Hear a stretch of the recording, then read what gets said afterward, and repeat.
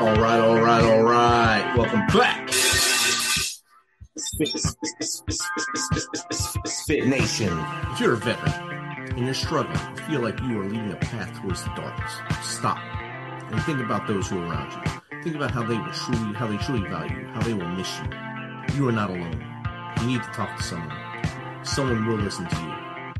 If you feel like you'll be a burden to someone or feel embarrassed, call the hotline at 988 and press option 1. Don't make a permanent solution to a temporary problem. If you're a new listener, thanks for joining us. Please subscribe to our show on your favorite podcast apps. Don't forget to subscribe to our YouTube channel at _Misfit Nation. It's _Misfit Nation. This will keep you up to date with all of our latest news, episodes, and of course, the stories of our great guests. Speaking of which, our next guest had a vision to make the world a safer and happier place for his grandchildren to grow up in. So he founded Happy Community Builders, so that community builders everywhere would be able to have the support they need to make communities a happier place for all. So without further ado, let's welcome Barry Braun to the Misfit Nation. Welcome, Barry. Thanks, Rich. That's awesome. Thank you. Glad to be here. Thanks for, linking in with us and being flexible, because I think we had to reschedule one time before this. Just technical difficulties on my side, thanks to Mother Nature. And we're glad we're here today and able to talk and learn more about you and everything you've done in your life. So if you don't mind, tell us a little more about your story from as far back as you want to go to how we got to the Happy Community Builders now. Well, I've always been interested in what makes people do what people do. And so I'm not a psychologist, but I am a professional coach, and I've been in leadership positions and sales positions, and all of that has to do with understanding why people do what they do. And so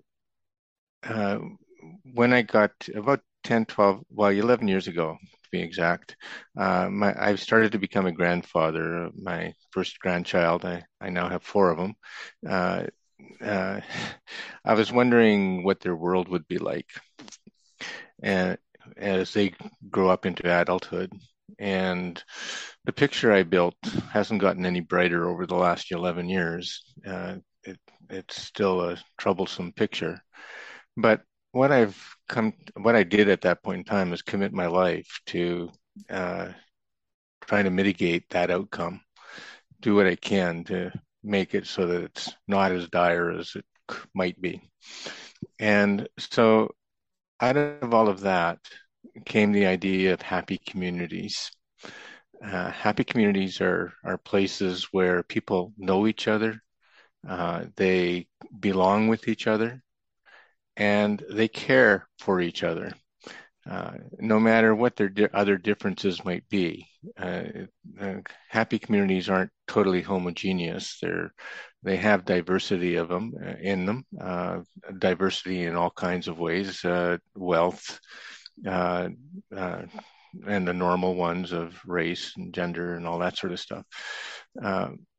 And happy communities are places where all people belong and all people look out for each other. They feel a responsibility to each other. And unfortunately, the trend line over the last 40 years has been that we've been dropping the ball on that. We as citizens have been giving up our responsibility and delegating it off to politicians and businesses and NGOs. And we ourselves have lowered our expectations of ourselves in terms of what we contribute, what our responsibility is to community. And so the Happy Community Builders is about reversing that trend. Happy Community Builders is about gathering the people who care about community, who are working hard to build community and take care of the problems that our communities have, like poverty or racism or whatever it might be, homelessness or whatever it is. Bring them all in one place where they can support each other and share their expertises with each other, so that they're more effective at being able to do what they do every day, as well as them having an opportunity to rethink their future of what they think community can be. And that's really where I hope the big hope is for me, is that we can rethink where community fits into our society again. That's outstanding. And I know community was a huge thing. Like when my dad grew up, and even when I grew up in the 70s, you Yeah. knew everyone on your block. You knew everyone around you, and you talked to people. You actually went outside, you played, you talked to each other, and you didn't just have your parents that would yell at you. You had everyone's parents that looked Yeah. out for you and made sure you weren't going on the wrong path. And so you had lots of moms and dads in your neighborhood that would take care of all the kids. And now I think we've kind of splintered away from that, especially in the last 5 to 10 years, and definitely during the last 2 years during the Mr. COVID's reign of terror on people. People don't talk to each other a lot anymore. Do you see that as a burden, I guess, an obstacle to making people grow in that community again? Or is that a way we can pivot and learn a different way to communicate and make communities even stronger? Well, I see the story being slightly different than the way you told it. I agree with most of what you said, uh, but we've actually been on this trend line since about the 1980s, about 40 years or so. So you're right. In the 70s, neighbors knew neighbors. It took a village to raise a kid still, and the village stood up and raised the kid. Uh, but starting in the 1980s, we got this idea of individualism, that the only person that really matters in the world is me, and I'm responsible for me, and I have to take care of me. And if I'm successful enough, I can buy my way out of any problems, and that's my job in the world, is to be able to be independent and not be dependent on anybody else. And so that's where this idea of community started breaking down. And it didn't all happen all at once, but it's been progressive. And I think what Mr. COVID did to us has actually made us realize how important community was, because for whatever little ties that we still had to community, they were completely broken with Mr. COVID. And we started noticing what we took for granted before, how important community actually is in our life and how interdependent we are really on each other. And so I think coming out of that, there's a big hope, in my own personal experience in the last year or so, is that people are really grabbing onto the idea that they want community back again. They don't necessarily know how to do it, but it's something that they want. Uh, Definitely. I think I've seen a lot of it just recently here in Tennessee. More people talking to each other face to face instead of yeah, doing the launch on each other on Facebook or whatever social media site, and actually going out shaking hands and talking to each other. And shaking hands is like it's bad news to people, but it's still, you can still shake hands. You can wash them later. You'll be all right. And absolutely. not gonna kill you, but that helps to look someone in the eye, shake their hand, and say, "Hey, how are you? And what can we do to make this area better?" And I think that's what we lost over, like you said, the 40 years of the breakdown, and it just got progressively worse over those years. Yeah, and the good news is exactly what you're talking about, is people are longing back for community. They realize their vulnerability in being totally independent, and they're reaching out to each other. And some know how to do that better than others. Some communities know how to do that better than others. But I think that's the great hope that we have right now, is uh, that people can are willing to start revisiting the idea that interdependence, community, belonging, caring, all those sort of things are important. So I have a big dream, Rich, and it's related to that. The question that I would like to ask, just for people imagining a future, a different future than where we're at right now, what would happen if every politician, every bureaucrat, every business manager, and every citizen had a responsibility to make decisions for the betterment of their community? What would our world be like if that was the case, right? If because we're passing laws regularly, and often they're destructive for community. They go against the grains of community. Uh, Businesses often come in and disrupt community. uh, uh, rather than contribute to it. The local business people are often the core of the community, but the big community businesses where headquarters are who knows where and who cares, don't really care except how much money they can glean out of the community, and that's disruptive to the community, and citizens have lost a sense of responsibility to actually be, uh, be be responsible for the community. We've gotten to this place where uh, we're consumers of politicians. We politicians are there to serve us, which means that we consume their services. We ourselves don't have any responsibility. So what would happen if that all turned upside down again, and community was number one in amongst all those organizations and peoples? What would our world be like? And it would be a better dynamic, I believe. You said with the politician thing, if they could see outside their 4 foot box inside their big offices up in the big house and see what communities Yeah. actually are doing back where they're from, and understand the problems that are there and the progress that can be made, I think they would do things a lot differently than they do up in their big cushy offices. Yeah, I think so too. And I think we as citizens would probably do things differently too. Uh, because it's not all the responsibility of politicians for, although that's how we've tried to frame things, as we got things as they should is the number one phrase that we use. But uh, there's a lot of we should in there as well.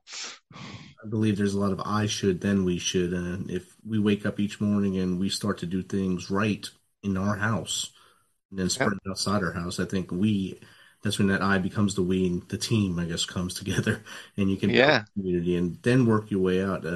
I tell people all the time, I don't worry about what's going on in Washington, D.C., because it really doesn't have a lot to do with me there. It has to do a lot to do with me here. Local politics has more to do with me here.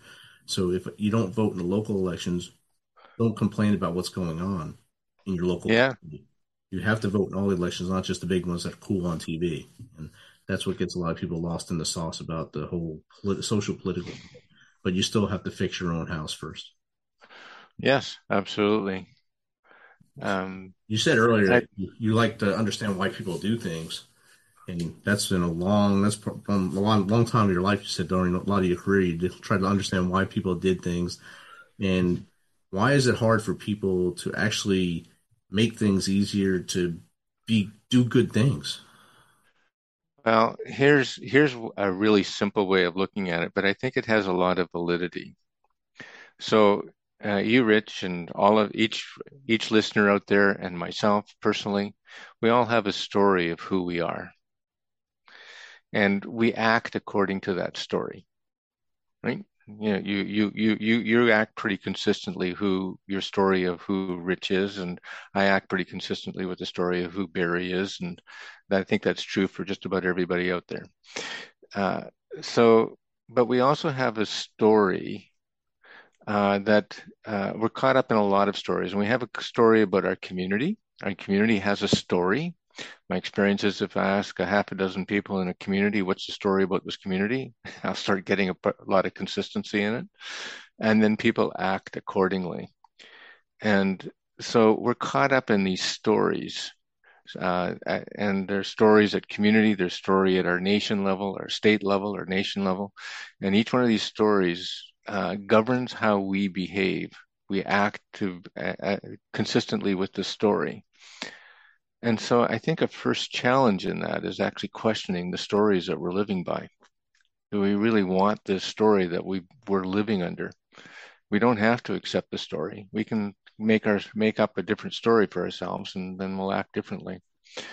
So I think that's the what I've noticed is the biggest driving force for people's behaviors, that they're caught up in a story and then they act consistent with the story. And the trick is to recognize this. Most people don't even recognize the story they're caught up in. So the first step is to sit down and just ask yourself, what story is causing me to behave the way I'm behaving? And is that really the story I want to be caught under?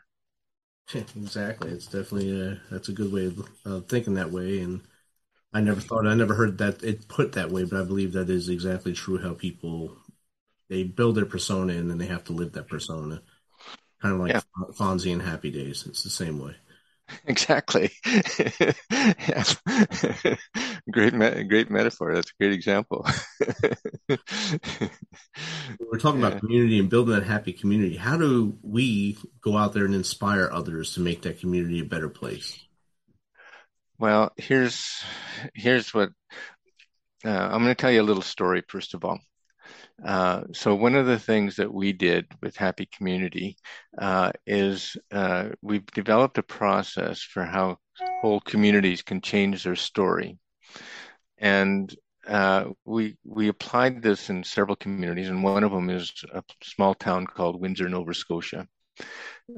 Its population is around 12,000, including the surrounding area.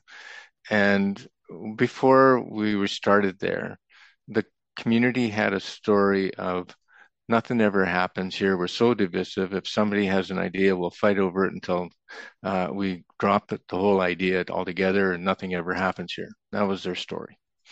Uh, 2 years later, uh, that story changed to look at how much is happening here. What a great place to live. Look at our downtowns filled up. People are looking out for each other. Look, that person over there just picked up so and so and helped them out and that sort of thing. What a great place to live. And how did that happen? Well, it started with one person, and one person gathered three other people until there was four and then five people. And those five people started doing things in a particular kind of way that we showed them how to do. And that started gathering first a group of 50, then 150, then 500 people. And when they were done, they had 12 major projects going on in the community that attracted 700 volunteers to keep those projects going. And through that process, the community just naturally changed their story, and then people started behaving differently in it. So it took one person to get it started, though, and that's what our experience is. One person to inspire. So if you inspire and lead with inspiration, you're Yeah, likely to pick up followers and people who want to be inspired by you and to inspire others and pass that motivation around. I think that's a great way to yeah, yeah. It's one person who sees a possibility and says, "We have a possibility for a different future than what we're living under." And gathers a small group of people who can believe that possibility with them. And then they start talking the possibility, and then there's other people that show up, and then they start turning that possibility into some sort of action, and people can start seeing that it's more than just a possibility. It starts to become a reality, and then right, and that's how it works. So we talked about the inspiration and building the community, but we didn't talk about really what makes a person tick. So we talked about how we're influenced by what happens on the news or by politics. So that could be kind of one emotion. What emotions really make a person move forward and do things?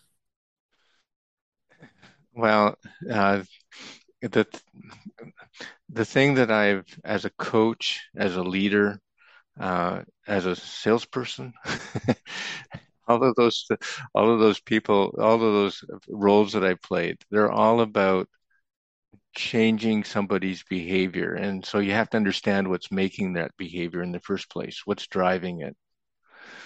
And there's a lot of different ways of talking about it, but the one that I found was the most powerful is that every person has a sense of who they are. I am I am a great guy. I'm strong. I'm whatever the thing is, right? Uh, and whatever their idea of who they are, uh, uh, they will do absolutely anything to protect and validate that. They will. A lot of times we have false senses of identity. We've manufactured a sense of identity of who we are, which is just a fabrication. But nevertheless, it's a very true statement about to ourselves. It's who we think we are. And uh, and what we will do is, we've also watched people do absolutely ridiculous things, and we wonder, how can they be so stupid? Like they're doing something that actually really hurts themselves as much as it's doing anything else, right? How can they be so stupid? Well, what they're doing, it's really easy to understand this when you look through this lens. What they're doing is either validating some sense of who they are or protecting it. When somebody gets angry, what they're doing is saying, you are challenging my sense of who I am, and I am not going to stand for that. I am going to show you that I am who I am. And uh, that's the biggest driver of behavior. And when you give people opportunity to be who they are, who they think they are, in a constructive and positive way, then they will gladly jump into that and do it. Definitely, and I like the story there. There's another good one there. Uh, in the 10 years since you had the idea and got Happy Community Builders going, how many communities are you in now? Wow. Quite a few. So, so we've worked with communities in the United States. I'm in Canada. I'm in a little place called Nova Scotia, Canada. And it's like one of your states in Canada, but it's a very small one, like, I don't know, a Rhode Island or something. Uh, and so we've worked with communities in the United States, many communities in Nova Scotia, of course, communities in another state in Canada, Ontario. We've worked with communities in India, and we've worked with communities in Uganda, um, and we've done a little bit of work with communities in Scotland and Wales. Uh, so we've You spread your we've wings reached. everywhere. Well, my theory is that, so what makes a culture? And right now we have a sick culture because we've got a culture where community is undervalued. And why is that? Because the community next to us is also thinking the same kind of way, and the community next to them is thinking the same kind of way. Uh, and my theory is that if we can get enough communities everywhere believing in themselves that they actually, it is important to know who you are, know who your neighbors are, and have a sense of belonging and provide a sense of belonging to the other people around you, and actually look out for each other. If we can have enough of those, it will become normalized. And hey, that's the way we should be, just like it was back in the 70s, as you were talking about. And so one of the sad statistics that exists right now is in the United States, 75% of Americans do not know their neighbor. They have no relationship at all with their next door neighbor. I It's pretty believe. sad. Yeah, a lot of, like we talked earlier, a lot of people stay behind them shut doors and worry about me and not the we. So that Yeah. hurts a lot of things. And And why is that? uh, Well, it's the reason that is because we've developed this culture over the last 40 years, which is that is a normal, reasonable way to behave, except it's not. So the goal of the Happy Community Builders is to help shift that culture around, be part of the process. We're not the only ones working on this by any means, but being part of the process for shifting that culture so that that isn't normal, that's abnormal, uh, and that's the goal.